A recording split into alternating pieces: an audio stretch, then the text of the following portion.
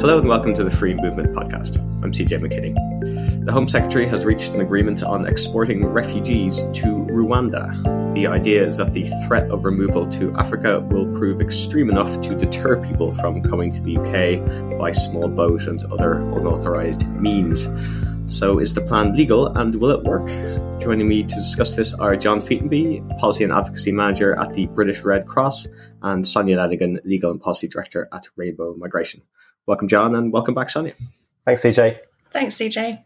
Let's just recap briefly on what the Rwanda deal is. So the two governments have agreed that asylum seekers who enter the UK without permission can be flown to Rwanda on the basis that it's a quote-unquote safe third country and they can claim asylum there. The BBC quite rightly reported this as a one-way ticket because these aren't UK asylum cases being processed offshore. They become Rwandan asylum cases, and then even people granted asylum would have no right of return to Britain. Home Office Permanent Secretary Matthew Rycroft confirmed this. He wrote, "Under this approach, the UK's legal obligations end once an individual is relocated to Rwanda, and the government of Rwanda takes on the legal responsibility for processing their claim." Sonia, any other key features of these arrangements we should note at this juncture? Well, we're still missing a lot of detail about how this is all going to work. But one other point that is important, that is in the Memorandum of Understanding, is that a monitoring committee is going to be set up. So we'll see what use that is, but that's something else that's in the MOU. I think the other thing just to flag about the nature of the deal as well is that it applies to anybody who arrived in the UK from the 1st of January this year. So although the Home Office has sold this as being something that's going to deter people from making dangerous journeys, it's going to also apply to people who have already made those journeys too. So what it is doing is it's deterring people who are currently in the UK and need to enter the asylum system from actually making that claim for asylum. We've been fielding a lot of calls and emails from extremely worried people since this announcement was made. And I know that other NGOs have been experiencing the same. The Home Office says that everything we are doing is compliant with our legal and international obligations, which reminds me a bit of that joke, my "this is totally legal" t-shirt is generating a lot of questions answered by the t-shirt. It's sort of a bit of a hint we should be asking about whether this is in fact legal. So what is the legal basis? What law authorises removal of asylum seekers to Rwanda? I initially thought that it would need to be powers under the Nationality and Borders Bill that we think is about to pass through Parliament today, the 27th we're recording this. But John, you spotted that the Home Office probably already has the legal authority to do this, at least in terms of UK domestic law. Yeah, so it was back on the day when this was all announced. I think we'd obviously seen the briefings the day before, and for those of us who have been following and working around the Nationality and Borders Bill for the last 9 months or so, it's been a hell of a long time now, I think in a lot of our minds we were thinking about those powers in the bill. And then I sort of realised that actually maybe it's not, maybe it's to do with the existing inadmissibility rules. And then some of the briefings from the Home Office and some of the media work that had been going on had been suggesting the Home Office already had the powers that they needed in order to be able to do this. And then some of the quote-unquote fact sheets that were released by the Home Office around the deal as well also mentioned inadmissibility. And then the letter that you mentioned, CJ, from Matthew Rycroft also talked about inadmissibility. So that then also then explained that big unknown that I hadn't been able to answer at that point, about how the UK can transfer somebody to another country and then no longer be responsible for that asylum claim as well. So the Nationality and Borders Bill does create what we've been referring to as these offshoring powers, but those aren't, we don't think, the relevant powers for the Rwanda deal. Instead, it's these inadmissibility rules that exist within the immigration rules. They're actually published back in December 2020 and came into force then at the moment that the UK left the EU. What was very concerning about those rules when they were made, and that a lot of organisations were flagging, is that it allowed somebody whose claim had been found to be inadmissible to be removed to a country that they had no connection with. And so that paragraph 345C, very concerning there, now seems to be the key bit that allows the Home Office to do what they're proposing in this Rwanda deal. Yeah, we always like citations of the immigration rules on this podcast, proper order, and so that's the power they're using. But what are the criteria? Just briefly explain, if you can, the criteria for when someone could be deemed inadmissible. Broadly, you pass through a safe country en route to the UK, and you could have applied for asylum there. Yeah, so there are a few different circumstances, and some of them almost make sense. So say if somebody's already got refugee status in another country and then claims asylum in the UK, for example, they might have refugee status in Germany, then they travel to the UK, claims asylum, that claim would probably be deemed inadmissible, and that kind of makes sense because that person has already got protection somewhere else as well, and in a probably what is quite clearly a safe country. Similarly, if somebody has claimed asylum in another European country, that claim might be deemed inadmissible.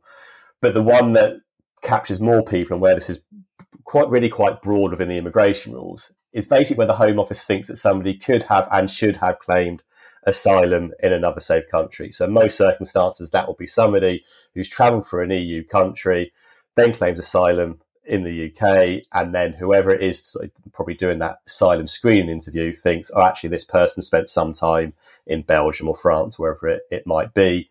I think that claim is potentially inadmissible. What that also means is that the scope of these rules are pretty broad. It applies to men, women, children and families. The only exception to the way the rules work at the moment is that it doesn't apply to an unaccompanied child. Yeah, absolutely. And the fact that the claim is being deemed inadmissible because someone has travelled through a country like Belgium, it doesn't mean that they can only be sent back to Belgium. They're deemed inadmissible in general and then lined up for removal now to Rwanda. Yeah, and that was one of the key things that came in those immigration rules in 2020, and really is the key thing to understand, I think, about the Rwanda deal now. Yeah, and I remember we wrote about in some detail about those rules when they came in. But just link that up then with the Borders Bill. What they then do is put these existing rules into primary legislation, Act of Parliament. Yes, there's bits of the rules that then go into the Nationality and Borders Bill, still a bill as we're speaking, likely to become an act in the next 24 hours or so. And it puts part of those into then primary legislation. So mostly the bits that we've just been talking about, those situations where inadmissibility would be appropriate.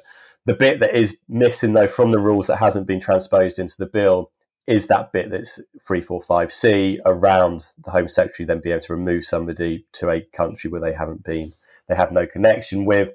It also potentially removes an existing long stop within the inadmissibility rules. The rules at the moment allow the Home Secretary to consider a claim substantively that has previously been deemed inadmissible if removal isn't going to be possible in a reasonable period of time. And within the guidance around the inadmissibility rules at the moment, the Home Office basically has around 6 months from the moment a decision is made to get a returns agreement in place to deem that claim inadmissible. It's a little bit unclear what the actual ramifications of that might be, but one of those could potentially be that it gives the Home Office a little bit longer than they currently have to get that returns agreement in place. Yeah, I suppose if they leave it in the 6 month period in the rules and the guidance, it would still apply, but leaving it out of the Act means that they could just remove that in future if they didn't want this time cap. Yeah, I think it gives them a little bit more leeway, and particularly now in light of the Rwanda deal, none of us know how this is going to work with potential challenges and actually in practice. So does it give them a little bit longer maybe if there are those challenges? I would say probably potentially, yes. Up until now, under the inadmissibility rules as they've operated over the past year and a bit, only a handful of people have actually had their asylum claim deemed inadmissible. And that's led some observers to say, oh, well, this Rwanda thing isn't going to actually affect people in any great numbers. I'm interested what you guys think, because personally, I'm not sure that's the right way of looking at it, because you had this 6 month cutoff point in the rules, and there was no country where people could be sent. Everyone basically had their asylum claim delayed for 6 months, but because there was no agreement with a country like Rwanda, there could be no final inadmissibility decisions made, except in a couple of dozen cases where they had actually been granted refugee status in Germany or something like that. But now that we do have Rwanda as a place where people in principle can go, I think that opens the way. It seems to me that a lot more inadmissibility decisions can be made. Whether people will then be removed as a matter of practicality is different, but a lot more people could now be marked down for removal as inadmissible. I mean, I'd agree with you on that as well. And I think it comes back to understanding how that inadmissibility process currently works. So somebody goes through that asylum screening interview, that person thinks, oh, this case is potentially inadmissible because they could have claimed asylum elsewhere. That claim isn't then deemed inadmissible at that point. Instead, it gets referred into the Home Office. And then if they think there's potentially evidence, again, at that point, it still isn't deemed inadmissible. Instead, that individual making that claim gets what's called a notice of intent, that their claim is potentially inadmissible. And that then triggers that sort of 6-month period and further investigation about whether there's enough evidence to actually deem that claim inadmissible. Also, after that notice of intent, that's where the Home Office will then try to get the return agreement or removal agreement in place with another country. Only once they've got that return agreement can they then actually deem that claim inadmissible, and does that person get notification that their claim is inadmissible to the UK system, and that would also detail information about where they're going to be removed to. But as you say, what the UK government hasn't had since these rules came into place was that return agreement. So when we look at the stats from last year, just over 8,500 notices of intent issued, but only 64 actual inadmissibility decisions. And then only 11 people had actually been removed by the end of last year. I think what the Rwanda deal does is that, for the Home Office point of view, it closes that gap between the number of notices of intent that they issued last year and then the number of inadmissibility decisions that they actually were then made. Okay, so that is the legal basis for the scheme. What about legal challenges then, Sonia? Are lawyers thinking about how to get this scheme struck down in some way? Yes, lawyers are thinking about how to get the scheme struck down. There are some excellent lawyers already on the case, working closely with NGOs in the sector. Obviously, so far, all we have is the Memorandum of Understanding, which is not legally binding. But it's unclear what further information or guidance the Home Office actually intends to publish and when. So, for example, the Home Secretary suggested that information as to who would be sent to Rwanda would not be published because somehow the smugglers would use that. I don't really follow the logic. So far, it seems that individualized decisions may be the way forward, but we still just don't know. So timings and challenges are all still a bit difficult to finalize at this point, but the sector's working on evidence gathering and preparing for litigation. And I know a couple of letters are going out this week as, sort of preliminary getting these challenges off the ground. Certainly, from what we can see so far and what we know of the asylum system in Rwanda, it seems like those challenges will have, hopefully, good prospects of success. Yeah, and there's irons already in the fire.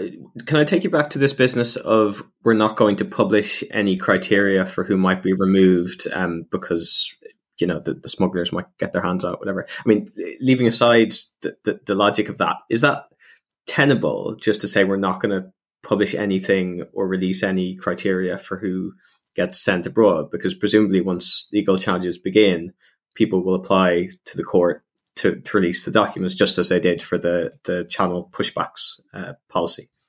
Yes, exactly. And that's what I expect to happen next. Okay, so that line may not hold.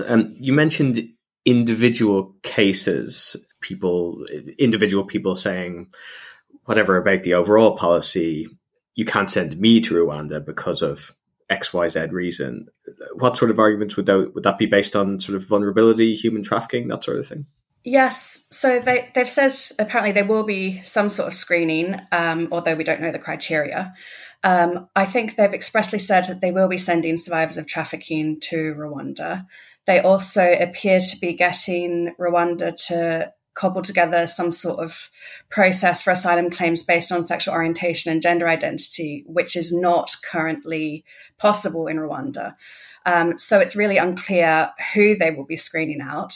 But yes, as far as individualized challenges are concerned, I think if you get a notice of intent and you fit the criteria for the Rwanda arrangement, which is that you've arrived after the 1st of January and you've stopped off somewhere along the way, then if you get a notice of intent, that is where representations should be made as to why your asylum claim should not be deemed inadmissible, why you should not be sent to Rwanda. And then obviously you JR that decision as and when it comes. There's no published criteria on who might be sent, but the government, there was reporting that it would only be single men. Do we know anything more about who will or will not be sent to Rwanda so far? I think you're right, CJ, in that a lot of the media reporting, certainly on the day of the announcement, I think ministers were doing their media rounds on that Thursday morning as well, saying, this is only those single men, those economic migrants coming across from France.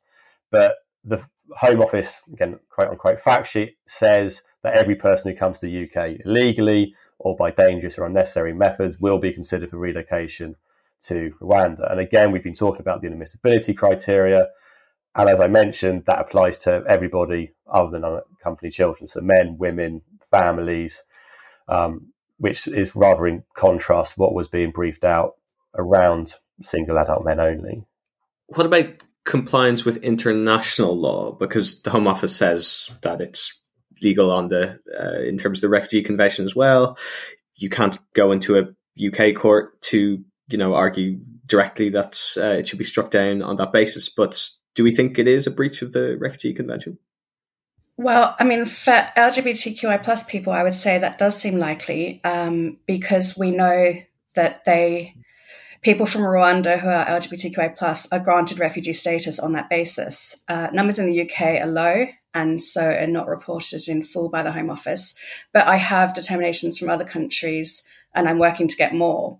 UNHCR published a submission in July 2020, which said that LGBTI asylum seekers continue to face challenges upon submission of their asylum request to the Immigration Service in Rwanda, and that their applications are verbally rejected.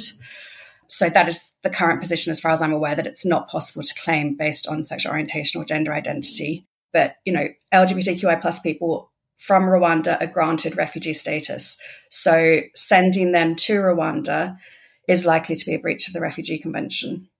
From a British Red Cross point of view, I mean, as Sonia's been talking about, I'm sure there'll be plenty of legal challenges and lots of debate around this. Our concern, and looking at the work that we do with other Red Cross, Red Crescent national societies around the world, is actually the message that this starts to send as well. And for us, that starting point of the Refugee Convention is supposed to be that international solidarity about different countries taking responsibility for determining those asylum claims and providing protection to people. And this is really the UK outsourcing that responsibility. And we saw last year, Denmark similarly has an MOU with Rwanda that it's never been able to then operationalise. I'm sure the Danish government is now looking at the example of the UK and saying, okay, how can we maybe piggyback on this a little bit now as well? And it definitely sets a very worrying precedent for what other European countries will probably look to do. Yeah, the thin end of the wedge.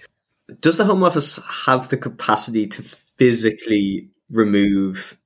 I mean, again, in the media, there was talk of tens of thousands of people, but last year it managed to remove just 3,400 people across the board to any country in terms of enforced removals. By contrast, 28,000 people arrived by small boats. And, I don't work directly with asylum seekers or people being removed, but even just reading reports from the independent monitoring committees, it's really tough stuff. Like you read about self-harm and people being carried onto planes, resisting. It's really a brutal process for everyone involved, and it's really hard to do, even when you're sending people back to their home country, let alone dumping them on a whole different continent. Like, is the Home Office going to be able to do this at any scale in terms of those logistics?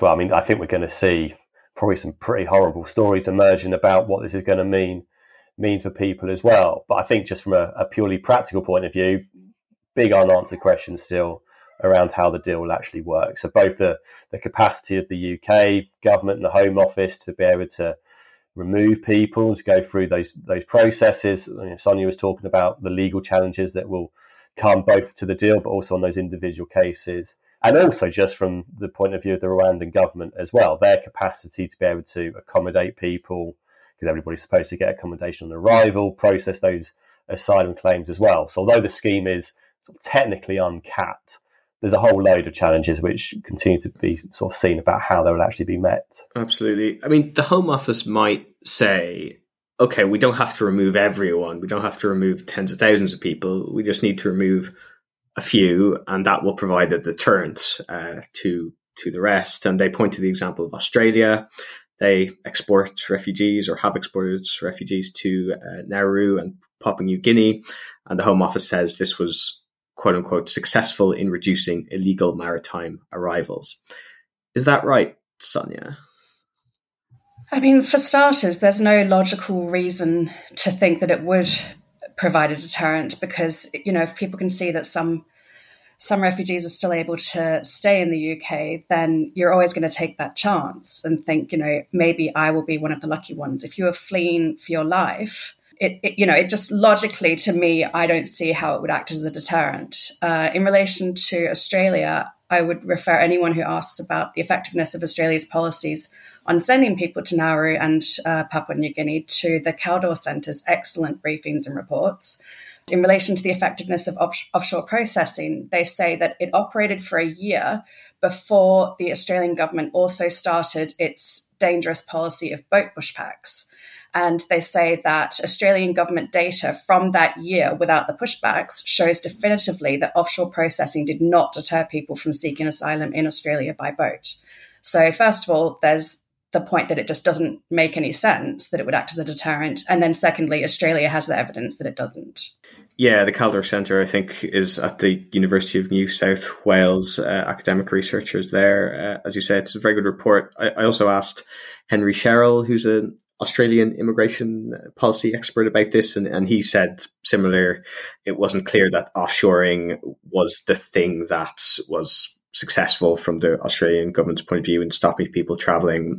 It was about getting the agreement of the government of places like Indonesia to push boats back in their direction. He told me personally, I don't see how the Rwanda deal has much hope in terms of genuine deterrence. This has been really interesting, but we should bring it to a close. I'm just interested overall, what are your views at this stage, given the limited information we have about the policy? Is it going to happen?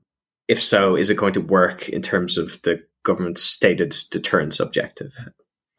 I mean, I think this has obviously been something which the Home Secretary and the Home Office have been working on for a number of months. There's a lot of political importance, I think, being put behind this deal being seen to work. So I think even with all the challenges that we've talked about, we will see some people being removed to Rwanda. And I think even if we only see a handful of people, that is a bad thing and something that we don't want to see happen at all.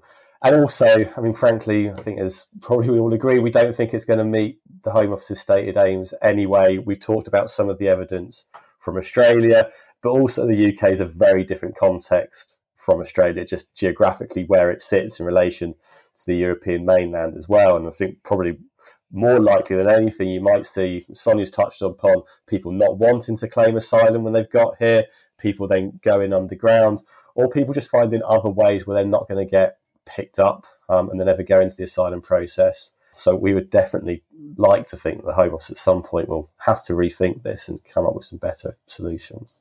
Yeah, I don't know. I think I might be a little more optimistic than John as to whether anyone will actually be sent to Rwanda.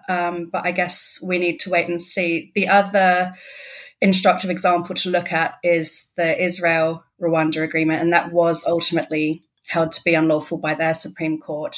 So yeah, we just need to wait and see. I mean, there's a lot more information we need from the UK. We're also trying to get a lot more information about how the asylum process in Rwanda is actually running and working. I've heard that there's apparently one person who is dealing with refugee status determinations. And yeah, we need a lot more information. And I suppose that will sort of dictate what happens next. But at this point, I am feeling quite optimistic about the legal challenges. Absolutely. We always like to try to end on an optimistic note, although it's not always possible when discussing the UK asylum system. Thanks very much, both. We'll leave it there. John Featonby, Policy and Advocacy Manager at the British Red Cross, and Sonia Lenigan, Legal and Policy Director at Rainbow Migration. This has been a podcast from Free Movement. We publish updates, commentary, training and advice on UK immigration and asylum law. www.freemovement.org.uk. You can sign up as a member and it's wonderful. I will be back with the next episode of this podcast, our monthly roundup with Colin Yeo on the Friday the 13th of May. Till then, thanks for listening.